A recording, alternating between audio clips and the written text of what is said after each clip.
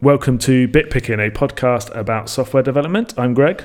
I'm Mark. Hi, Mark. Hi, Greg. There's no Laura today. She's on a world tour talking about UX, but instead we welcome Matt Ohlner as a special guest to talk to us today. Matt is a local developer. He organises some tech meetups and he's a serial side projector. We talk with Matt about what goes into organising a meetup. We talk with him about the state of web development in 2020. And how does he update the firmware in his coffee mug? Let's go.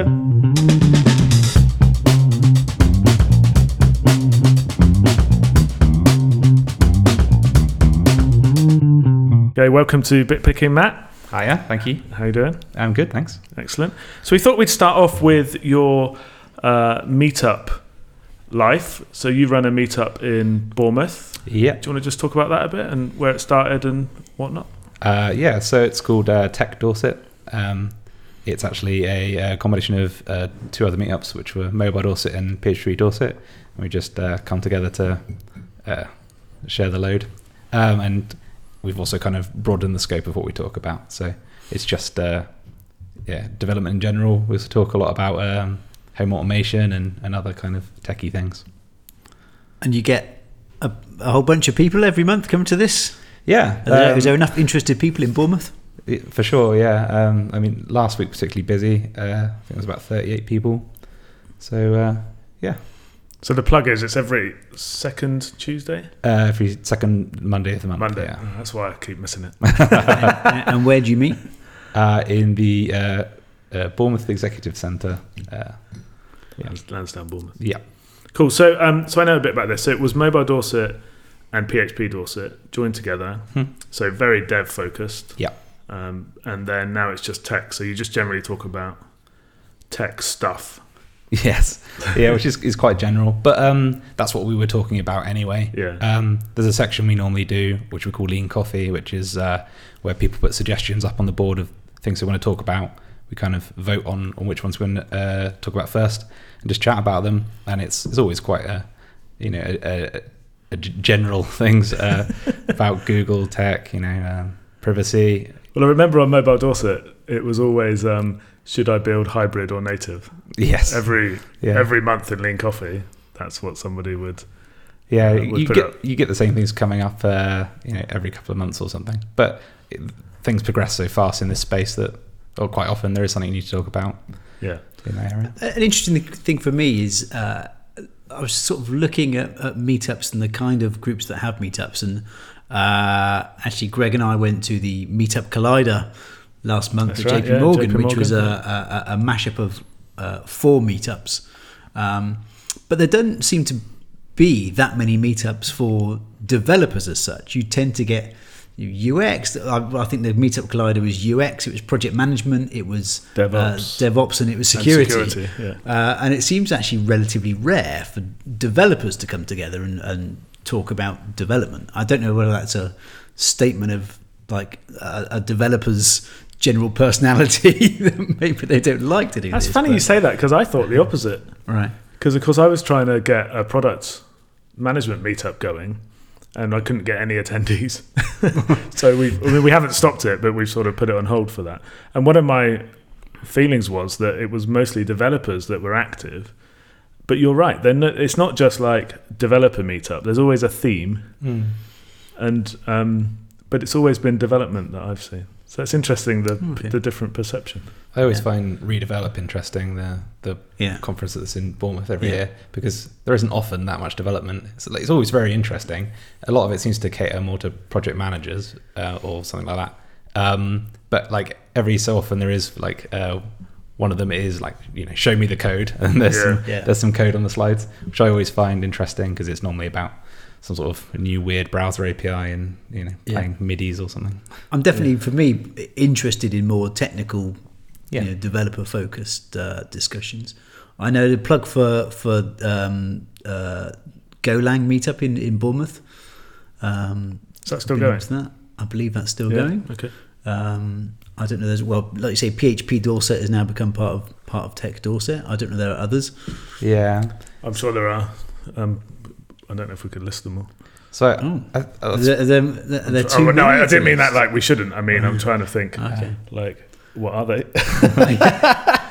I think part of it is, again, those are all different languages, right? PHP, Go, etc. And you want to talk about libraries specific to that language. And, well, as a developer, you could probably get the gist of other languages in screenshots or whatever. If you don't intimately know it, then it's more difficult to follow along. So you end up going up a level to more softer things, or things apply to everyone. And at that point, you've stepped out of the code again. I think maybe JavaScript is the great combiner. We all have to write that. So maybe that's. I think you're right, because I was involved in Mobile Dorset a bit before, and we struggled quite a lot to get speakers. And one of the things was that you were never quite sure who the audience was, so you weren't sure how to pitch it. And so always, exactly like you said, you'd go up a level because you'd think, well, I don't want to introduce this concept unless I explain it first. And then before you know it, you're just explaining like general things. Right. And exactly. that meant all the core attendees, like all the developers, were like, well, I know, why am I sitting there through this? So I think there's a real space, and it's funny, you've both said it straight away.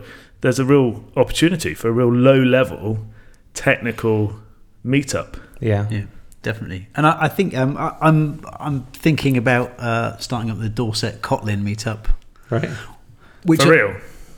Semi for real. Yeah, you should have. But the reason I want to do it, actually, having thought about it, is because I can shorten Dorset Kotlin to Dork, which I think is just a good name for a meetup. So I think that's how Dork. Elon Musk starts companies. Now, isn't it? So it's got to be done. Yeah. But a space for developers to come together and talk about that stuff and share ideas, and like you say, a lot of it tends to be about the fluff surrounding it, and whether it's agile or project management, other forms or whatever it may be. I want to talk about the bytes. God damn it! Show me the bytes. Yeah, exactly. It's always nice to even if you don't understand all of it that's going on, because it can be quite codey. You get the gist of it, and then you can go home yourself and crack something open and see if you can do something fun. Yeah. So I did a talk the other day on I bought an Ember mug, which is a mug with a heating element in the bottom, and it's Bluetooth. And I didn't like the app that you use to control it, and I wanted to be able to control it from my computer. So I made a PWA basically to control it using the web Bluetooth APIs. And the talk I did for that did have some code in it, but it's still I think hopefully generally interesting. That's such a Matt Olner project. Yeah. Because you have a list of side projects as long as your arm, I think. I think every time we see you have something new to show. What's on the burner at the moment? Making a game using Phaser for that, so it's TypeScript. I feel like there's going to be. You're going to drop loads of new frameworks. Well, every other sentence. You have to spot which one is made up. We should run a competition. So what's Phaser? So Phaser is just a game engine, JavaScript one. But it is kind of like a Russian dollar stuff. So I'm using Ionic, which is using Angular. Then Phaser is just running in Angular. And then that whole thing gets wrapped up by Cordova into an APK. So, that's been really interesting. Making game is hard. It takes a lot of time, and there's a lot of interesting things to do there, like all of the assets and animations and music and stuff. And you've done all that yourself? So I've done like half of the assets myself. I did start with the bass, but I wrote the music. It's just samples stuck together. But So what's your game called? What is music? Not just samples stuck together. Yes, that's a good question. I started by calling it Eulerian because that sounds like a very Dorset Eulerian. Because the basic concept is there's a map, and you have a little puck, and you can navigate the map, but you can only go up, down, left, or right, and you keep sliding until you hit something. And the maps are procedurally generated and backed by a graph. So when you've got a graph, you can do all sorts of cool graph maths, like Dijkstra, the fastest path, and an Eulerian path is one that goes through all of the edges or nodes, one or the other, just once. So it's a path all the way around in one loop.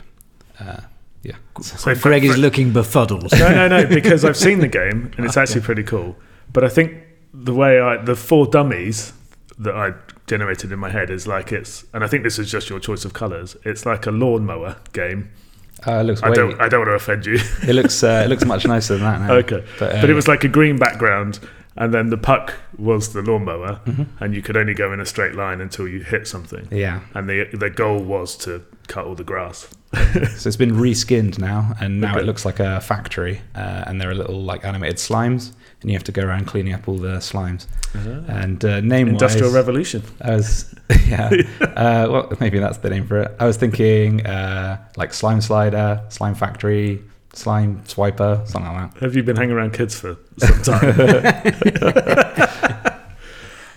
So was it hard writing a game as opposed to sort of your day job? You know, in terms of the logic and the so mainly I've never missed CSS so much. Oh, really? Okay. Because you have to, it's all canvas, so you've got to like lay everything out yourself. So I started by making a whole bunch of abstractions to lay stuff out and create reusable kind of UI components like lists and things. So you have to do all that first, and now it's quite quick to set up a scene of the game. But yeah, it's good fun. So I recommend it, and Phase is really easy to get in on. Like Unity's probably a better bet if you want to distribute it to places. That's the poster child, isn't it? But gaming. like I started it and it seemed like too much UI for me. I was like, want the code. So yeah. Is it launched yet? Is it out there? No, it's in like internal private beta. Oh. I'm not in to it. sign up for the private beta. As soon as I filled it full of microtransactions, okay, ship cool. it. Yeah. But yeah, like. Are you going to launch it? Yeah, it'd be nice to finish something. As you said, I've got like there's a folder called Sandbox in my computer, and it's got 200 projects in, of which about like genuinely 200. I have a folder called Sandbox as well. That's a byproduct of our shared heritage, I think. Yeah. So 190 of them are the Angular starter project. But, So the procedurally generated is quite interesting to me. Mm-hmm. So how complicated is that? So this algorithm that you were talking about, which I forget the name of, but did you have to write all of that yourself so that you didn't create levels that couldn't be solved? Yeah, that was basically I wanted to ensure they were solvable. Yeah. So did you have to write all that yourself, or is there like? No, I just used a library where you can. It's just like a graph storage library, and you can add nodes and edges. So you add the nodes, and then you tell it which nodes can be traversed. So in graphs, you have directed and non-directed ones. Okay. So a non-directed graph, you can always go both ways via an edge. But because the way the maps are, you could go, say, from left to right of the screen, and then you'll hit the edge of the map. And then you can go up or down, but there's no way to get back to the middle because there's nothing to hit to stop. So in that case, it's directed because you can go this way and this way, but then not back. Okay. Yeah. So it wasn't too difficult. I think I just started with a grid and then had a start location, and then you just work out all the possible places the puck can go from there. And I started with a UI basically, where you could tap bits in the grid and it would put blockages in, and then it would rework out everywhere you could go. And then I just keep putting blockages in manually, drawing it, and keep working out where you can go until you ended up with just a few squares that were had nothing on them, squares that were blockages, and then squares that could be accessed by the puck. And then I just fill in the gaps. So the process of automating that was get it to put a blockage in a known path it can go on, work out where it can go again, to rinse and repeat until the map has less than 10% blank squares. Fill in the squares. Next map. Okay. Done. Yeah. Yeah. Well, I've always thought on. I mean, I've never actually played it much, but on Candy Crush, like hasn't it got like hundreds of levels, and then they've all got solutions, and I'm like, who's creating them? So maybe that's all procedurally generated as well. Yeah, there was a really cool golf game which had like I don't even think there was ever an end to it, but it was procedurally generated. Right. And you just hit this ball across it. Yeah. So have you thought about your go-to-market strategy?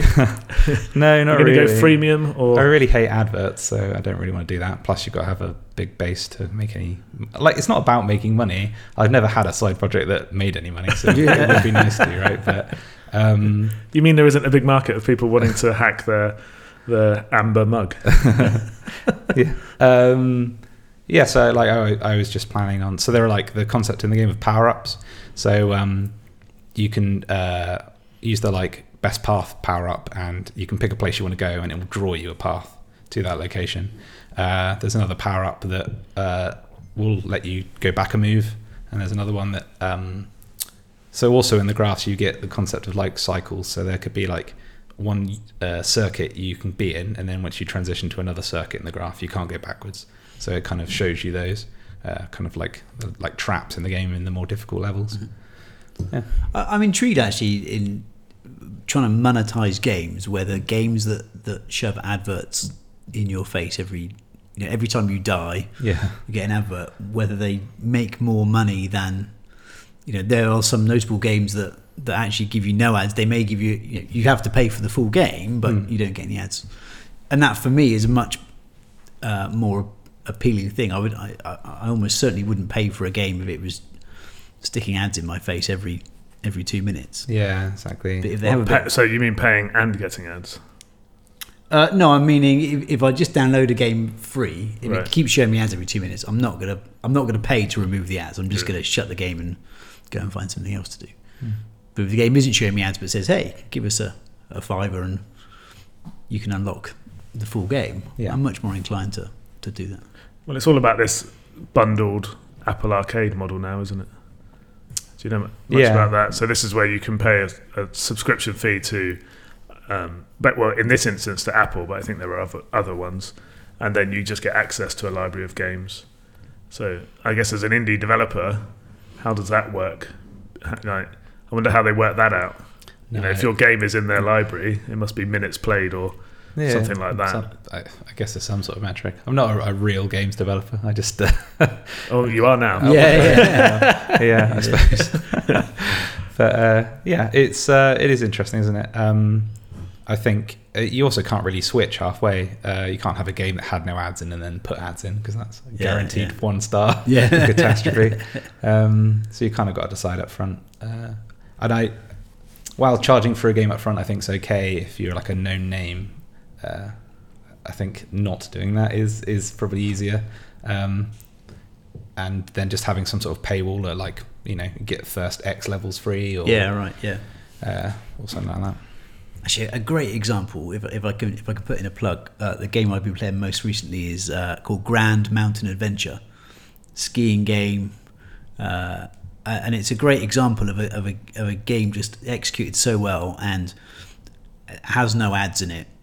So you can download the first mountain, you can play that, no restrictions, but then pay a $5 and unlock the rest of it. And because of that, because it's so well executed as well, it's like no hesitation, right? You're like, hey, this is good, and I can.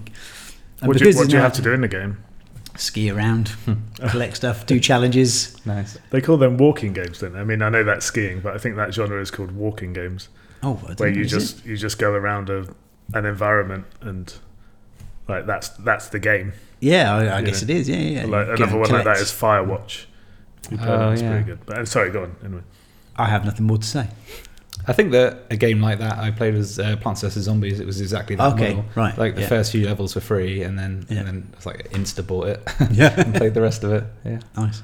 I went on a bit of a rabbit hole this weekend actually for retro gaming, because for some reason I just decided I wanted to play retro games. And in the past I'd done stuff with a Raspberry Pi, and I had a Switch, and I tried to see if I could jailbreak it and all that kind of stuff. And then I don't know why, I just woke up Saturday morning and thought, I want to do this again. So I researched all these Chinese Greg does not have children. No. I woke up at 10 o'clock, went down and got my croissant. But there's just tons of Chinese manufactured handheld retro video game systems. So they look like Game Boys, Game Boy Advances, that kind of thing. But they all run these weird operating systems. One of them is called Open Dingus. Okay. And I was a bit like, okay, which one should I buy? And then I was like, do I want to be running an unknown OS that I can't get in? But I think Open Dingus, I think the open means it's open source. I thought that would be pretty cool, Anyway, I ended up buying one called, I forgot the name of it. It's called an Odroid Go Advance, but it ships as a kit. And so you get the PCB and the speakers and the buttons. You have to build it yourself. But then it just runs a version of Ubuntu. And so you can just put any old emulator on it. So I'm going back to my youth again. I'm trying to picture what you're building here. It looks like a Game Boy. handheld console. Yeah, it looks like a Game Boy. Okay, it looks like a Game Boy Advance. And as Matt was telling me earlier, not the SP. Is that right? Yeah. Yeah. I don't know either, Mark. But you could run my Space Invaders emulator on it.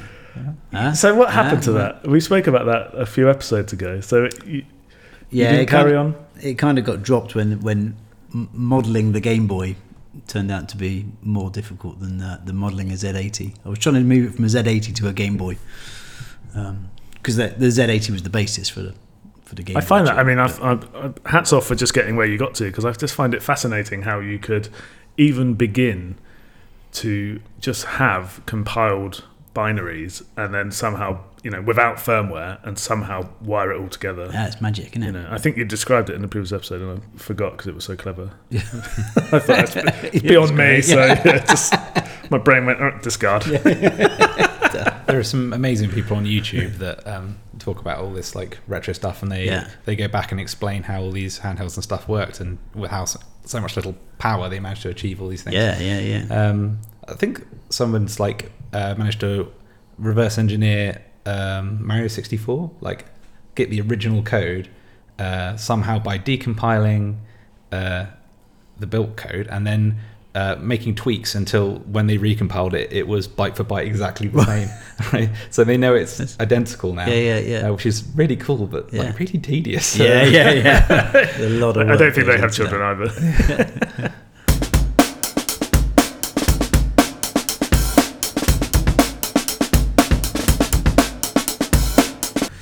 So I'm interested in talking about, you talked about in your game having to do the UI stuff, and and then you're talking about algorithms on and all that kind of stuff. So do you see yourself as a front end developer or a back end developer? Are you full, I know you're full stack actually, right? Do you prefer one of those? I guess I lean more front end just because I like to see the thing happening as I'm doing it. You can spend a whole week doing a thing in the back end, and what we've got to show for it, this JSON, when you hit this endpoint, is slightly different now. You've got a scalable, robust system. That's what you've got, Matt. But it's I do everything, do both, whatever I need to get the thing hanging together. And do you do that in your day job as well? No, in my day job, I just do front end stuff really now. Which is it was different to other jobs I've worked. So what's your chosen front end stack? So we're using Angular, which is great. I think if you've got a bigger team, because you use TypeScript, and I don't want to be one of these people that's hello, I've got a minute to talk about TypeScript, but I love TypeScript, and the fact that it's type safe and all that means that it scales great, much better than vanilla JavaScript. Oh, I agree. I think they did a fantastic job with TypeScript. It's a really robust language now. The fact that it's a superset, so you can just switch the extension to TS and go from there, is also amazing. Yeah.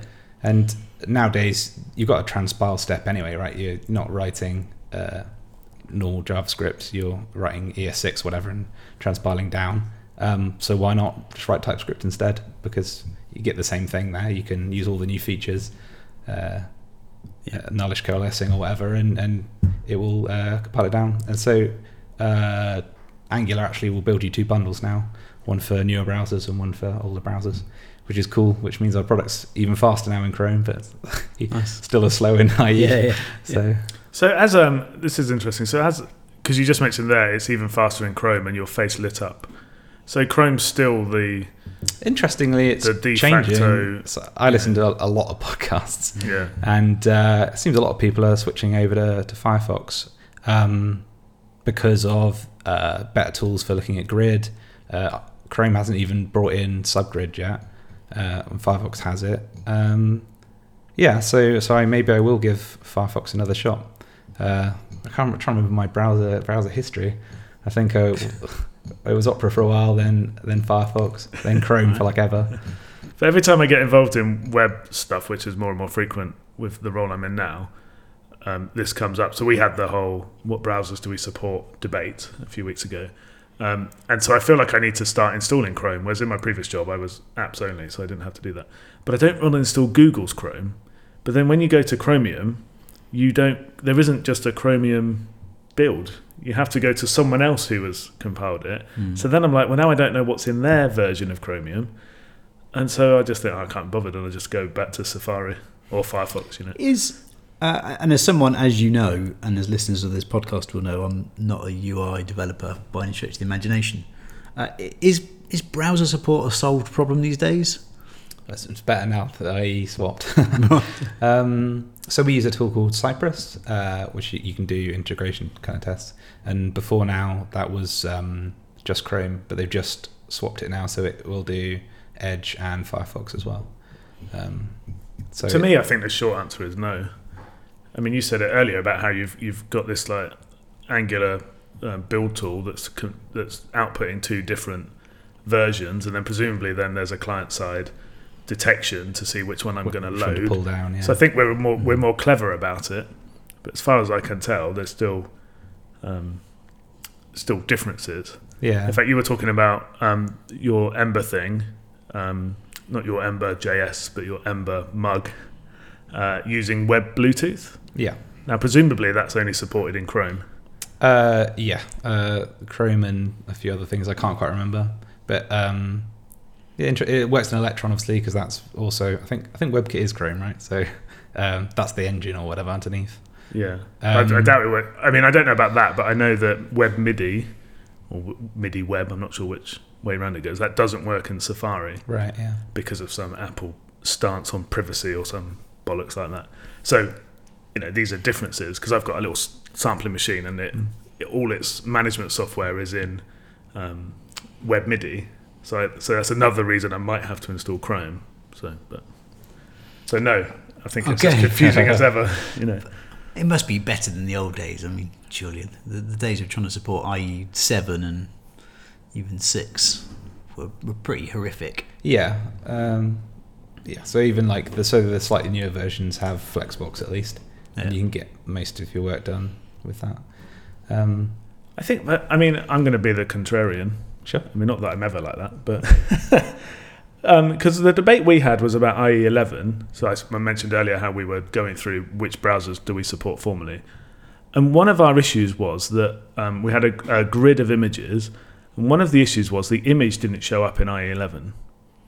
Now, to me, I was like, that's not a browser thing. That's just, I'm going to say the words bad code. But we had this very long debate about whether we should put the effort in to make an image show on IE11. And I'm thinking, we're really like in the core of like browser technology here, aren't we? This isn't like some... It's not Web MIDI or anything. It's not an Edge. Yeah. And again, you said there like, oh, well, now Flexbox is supported everywhere. And I'm thinking, well, that's great. But like, if it isn't, does that mean you just don't support those browsers? Well, you're meant to like fall back progressively, aren't you? You're meant to use grid where you can and then fall back to a kind of a... But if tables work, I said I was going to be the contrarian, just use the tables. Well, yeah, you could just do that instead. That's what I would do. Tables everywhere. But I was talking, and actually we talked the other week, didn't we, about having more drag and drop web interface builders, right? And where are those tools that help you? Someone like me who just hates doing HTML and CSS, where's the tools that help me just build quick user interfaces? Have you used any any tools that you can recommend for building quick and easy interfaces? No, not particularly. I mean, you got the classic Bootstrap, which has the components in it, and then all things look the same, right? And then you've got things like Tailwind, which I've recently griped about Tailwind on this podcast. Oh, right. Okay. What's Tailwind? I've forgotten already. Tailwind is like a CSS framework. So this is the one where I complained, because what Tailwind makes you do is basically you have classes that are named for what they do. So instead of a class being this is a heading, the class is this has a padding of 6 and a margin of 3, and it's aligned it's aligned left. And my gripe was this is pretty much just why not just write inline styles, because you're kind of achieving the same thing. So that you don't that the style sheet doesn't run away with you, and it's not doesn't get to that state where it's append only, and because you can't figure out through all the cascades what is even happening. If you're putting the CSS in the HTML, which is traditionally a no-no or whatever, but at least style sheet is this big. Everyone's going to be using the same margins and paddings because there's a set of 10 of them or whatever, and you won't end up with. You look at some sites and there's all these CSS extensions, and they'll have 40 different colors because everything just gets a bit out of whack. So for that, it's really good. I kind of really like that utility style. As soon as you learn the syntax, it's really easy to just bash out all of these things. And then you can, if you're using some sort of component system, you can make a button with all those styles on and then keep reusing it. I was the opposite. I always wanted to be pure and not use any special classes. Do you remember CSS Zen Garden? Yes. That may have come up as well in the last episode, but that would be my approach. So, I don't do it a lot anymore, but when that's how I wanted to do it. I wanted to avoid all weirdness, and I pride myself on how small my CSS was. But that's just me. Is it fair to say now that web development, front end development, is so complex that the trend is to hire full stack developers? Is it just too complicated for that? Well, it's funny you say that. Can I take this one? Mm-hmm. Because we're not interviewing you. We're interviewing Matt. Please go ahead, Greg. No. Well, no. I was going to embellish your question. Okay. But still leave it as a question. Okay. How about that? Okay, that's good. Because I'm in a situation where I'm asking some of my developers to do some AWS training, and some of them have expressed concern that this isn't relevant to their job. How would you feel, Matt, as a front-end developer, if you were asked to train in what may be traditionally considered as back-end topics? That sounded like a blind date question. Personally, I love learning new stuff. I just jump at the opportunity to, if you're paying for training for something, then why should you not do it, right? That is what development is. It's learning new stuff, especially as a front-end developer. So I've been doing this too long, 6 years or something. When I started, it was all, Grunt and Knockout.js. Yeah. If you're writing something in that now, people are like, what are you doing, right? Yeah. So it's not that long. Constantly learning, picking up new things. And even if you don't plan to use the stuff, knowing about the stuff is really, really useful. I always think as a developer, it's more... it's better to have pointers to information than remember all the information, right? As long as you know what you need, then you can Google it. I try and learn as much about everything as I can. Yeah, I think that's how I would want developers to be, I think. But I am a little bit sensitive to the idea that someone may have chosen to specialize in a topic, and therefore, asking them to learn about an equally complicated but adjacent topic. I can see how it might be a bit I don't think I'm ever going to use this, or at least I'm going to choose never to use this. And so I think there is a bit of a balance. But on the other hand, I think, well, if you work in a company that delivers web applications, knowing how they're hosted and delivered, probably core. There was a talk about back of the front end and front end of the front end. Because so much logic's moved from the back end, or now is it equally as complicated in the front end because of offline. Basically, so you can have a whole web app that runs in the browser without even going to the back end, and still have some people that very much like designing, and they like CSS, and they like HTML, and they don't really care about all this complicated kind of almost back-end logic JavaScript. But I think a lot of people in the front end now, like, it's almost the same skill set, like being able to deal with storing things, asynchronous stuff, and even now with like the move to micro front ends, there's a lot of parallels between the front and the back. That word micro is spreading, isn't it? Yeah, micro front ends. Yeah, front of the back ends. Back ends for front ends. Yeah. Well, I was just about to say, like, we seem hell-bent on fragmentation. Like we're now so scared of building a monolith that everything's exploded into multiple different parts. Front ends for front ends, back ends for front ends, front ends for back ends. All these separate repos, and I'm not quite sure where some of that ends, because I'm not sure it's all productive necessarily. Maybe it's just it's natural human behavior, because 10, 20 years ago there were just developers, and as an industry it was quite young, and so if you want an identity, you could just say you're a developer, and that was enough to hold on to. These days it's more and more prolific. That's probably a bit too grand, but so I imagine people want within that to have an identity. Just being a developer is like, that's too generic now. I'm an individual, so then maybe people are like shifting themselves around so that now we've got all these different specialisms. But I mean, are these just workarounds for organisational issues though? There's a big quote about that, isn't there? That something about you're thinking of Conway's law. Is it? I think it is. System is kind of mirrors the organisational structure. Yeah. But is that it? Like, if I can just detach myself from you, I build this little micro front end and you build your micro front end, then we don't have to actually talk to each other and coordinate. We can just kind of keep it. It just feels like we're hacking our way around human interaction. Yeah, maybe that's the end goal.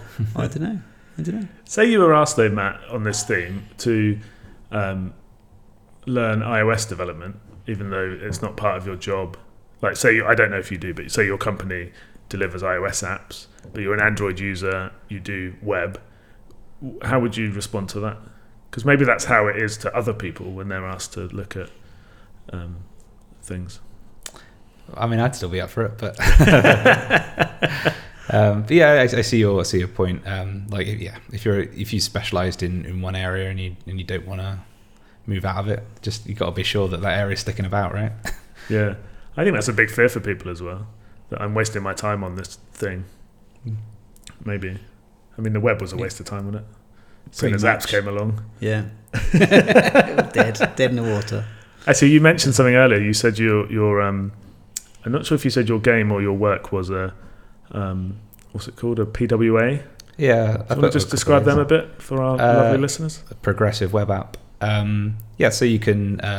There's all sorts of APIs now in the browser and things where you can build a website that will kind of act and run like a native app, and you have access to the phone's battery or accelerometer, all sorts of things that apps also have access to, and most importantly, you get kind of prompted to be installed, and you appear in the same list as the other apps.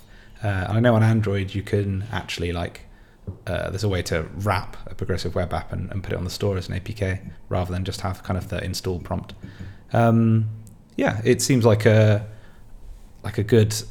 Well, they're getting more and more powerful all the time, basically, and I think if you don't need kind of the power of a native app, if you're just building something that's a set of menus or something, something quite simple, then why not do a PWA? Then you've got a website. If you write in something like Ionic, you can spit out an Electron app to run on your Mac, and that will also run on Linux and Windows. And then you can do an iOS app and an Android app and have a website. that will install as a PWA, and it's just one code base. Yeah. I mean, but is it what sort of trade-offs do you have to make? You can't get to everything that a native app can, and obviously you're running JavaScript, so it's not as fast. But phones are so quick nowadays, you can get away with a lot before that's a problem. It's funny how there's still a shadow of that, like across the industry, about, oh no, we must move everything onto the server, and we have these incredibly powerful devices, and then we're sort of too scared to actually use them. Yeah, and we still sort of move everything back onto the server. So I just think PWAs are, I think they're a really cool technical solution, but I do sometimes wonder whether it's just a bit, I don't know, I just feel like apps, it's a shame Laura's not here, but from a user experience perspective, a lot of people I talk to would rather use an app. Although I suppose the point is with a PWA you can install it as an app. So maybe what I'm really thinking is, how do you get people to use PWAs instead of apps?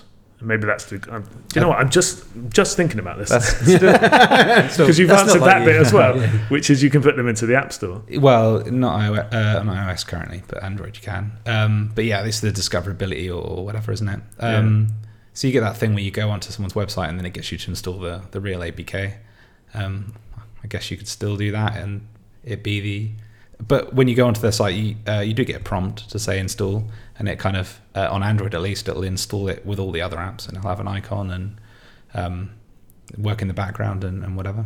So what would be your recommendation if you had, say you were in an app-only team, and you had an Android and an iOS app, and you wanted to move to the web, or let's say you only had one, what would be your recommendation to get to the three platforms? Are you promoting Ionic? Is that what you're saying?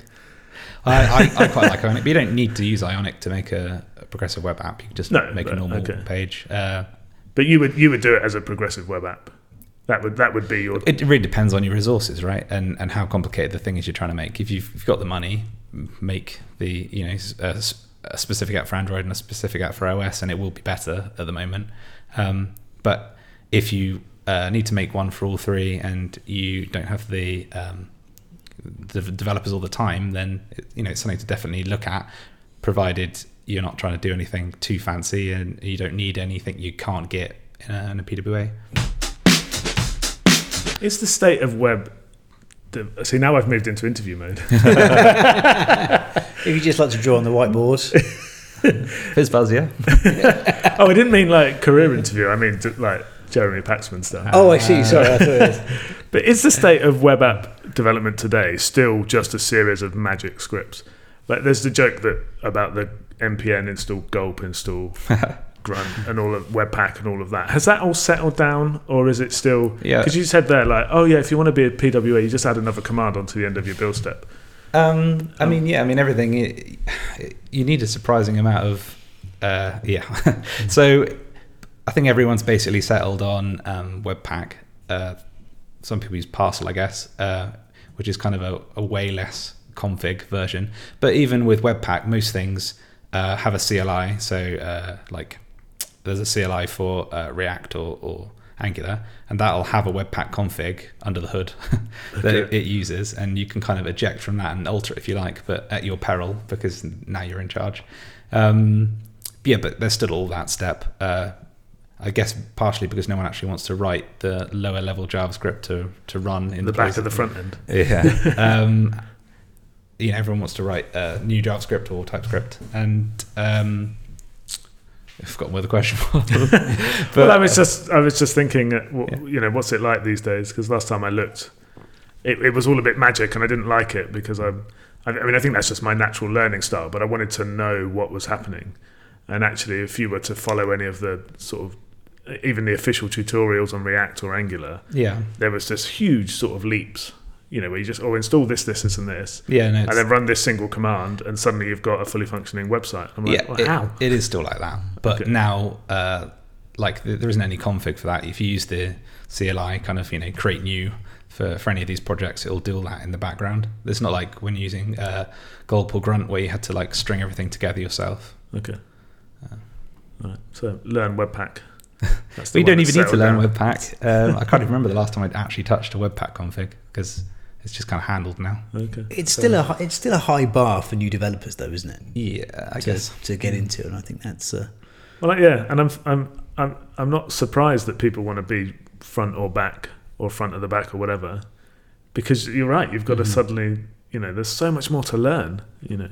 Yeah, that's crazy.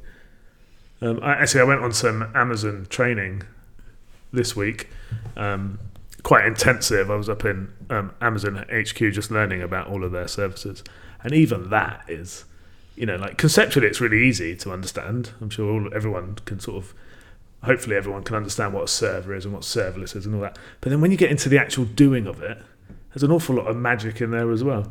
We were doing a bit with CloudFormation, which is this. Is it declarative or imperative? I can't remember, but you basically declarative. Yeah. So you write you just write a big YAML text file of what you want, and then you shoot it up into AWS, and it just creates all these things for you.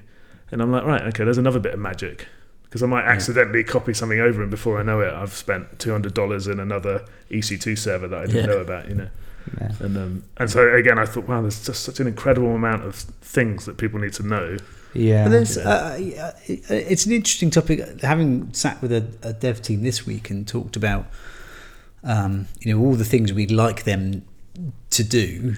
And it could be a bit, to be kind of full stack, but also I want you to understand how your app is deployed. And we're talking about a kind of DevOps workflow. And okay, well, now instead of you just giving your app to ops, to deploy, you should actually take control of that. You should know how it's built. You should have some input into the CloudFormation, or actually I can invite Terraform's much better. But we're asking people to take on an awful lot of information, and we've talked before on this podcast about, as well as that, we're expecting you to be the QA and the architect and the BA and there are all these things. And is it any surprise that people are just going to go, I can't do all of this stuff? It's really cool talking about it in these episodes, like with Matt and other people, because you do start realizing. I think you can lose sight of it when you're not doing it. And you can, especially when you're doing like an agile user first dev process, where you're not describing technologies, you're describing, either problems or user solutions. I want blah blah blah, and then you can lose sight of everything that has to happen in order to achieve that. Yeah. And go, oh well, as long as you get there, that's fine. So it's quite good, sort of hearing all this stuff. I'm getting, I'm more softer now, I think, with the team. On the other hand, Mark's getting his whip out. No, it made me think a lot, and I've talked a lot with people this week about how if you're building software iteratively, this stuff actually becomes easier, because you're not faced with, okay, I don't know CloudFormation. Now I've got to go and write a CloudFormation script for my app, which is, needs 10 different servers and a database and a Redis cache and a, something else of it, an ActiveMQ and a Solr over there. When you build your software iteratively, you can learn these things iteratively as well. I only have to figure out how to, at the start, maybe it's create an EC2 instance in CloudFormation or Terraform, whatever it may be. And you increment from there or iterate from there, and that helps you in your learning. It's not an overwhelming task to go and fit out all of this stuff all in one go. But is that only when starting from scratch? I mean, if you've got an application already, particularly if you're a monolithic application, I wonder if it is harder, because then you think, well, I've got to do all of this stuff eventually, and then maybe it's just, well, which one do I start with? Yeah. But then Agile, actually, you're right. Agile would just say, we'll just start with something. Yeah. And just do it really, or not. Don't do it quickly, but do it as quickly as you can to decide whether to carry on doing it or not. Yeah. So you're right. Can I talk about my fantastic analogy for iterative software development? Yes. That I invented this week. Have you ever seen? There's a film called Man on Wire, which is about a guy true story, who walked a tightrope between the Twin Towers of the World Trade Center. Is that a movie? Yes. Yes. Yeah, I've seen it in 3D. It's really cool. Oh, okay. I haven't seen it in 3D. Yeah. And in there they tell the story about how he got the rope over, because obviously throwing a tightrope, which is not a small thing. It's like a 3-inch thick piece of steel, right?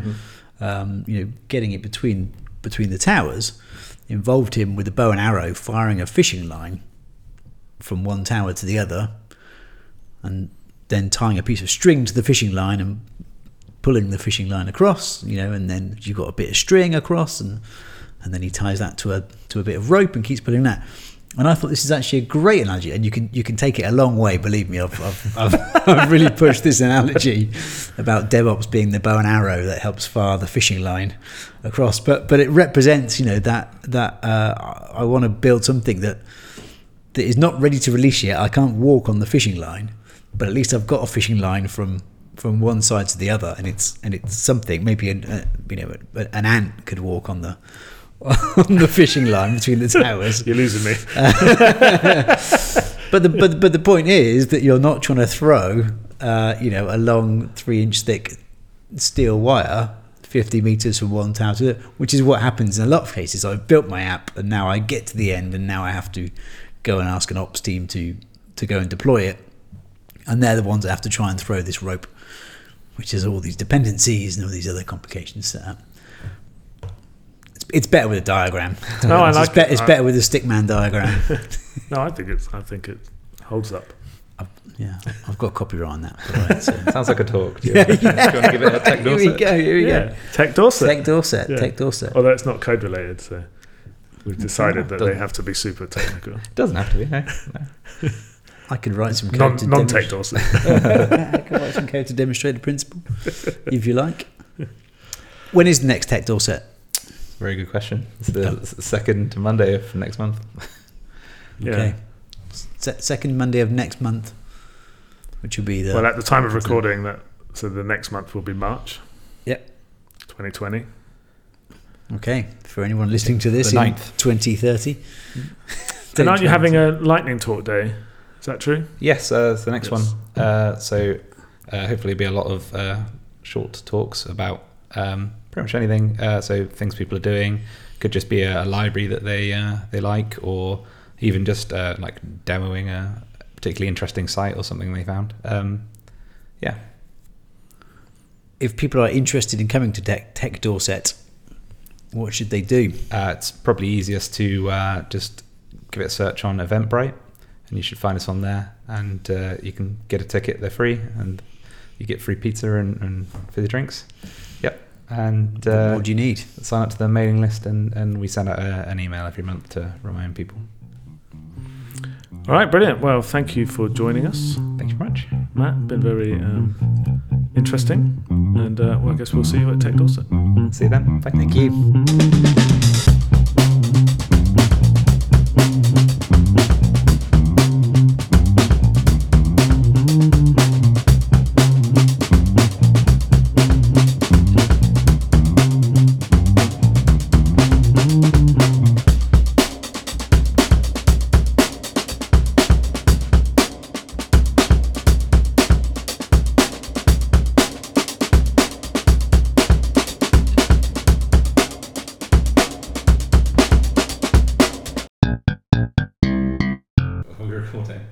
No. Oh, okay.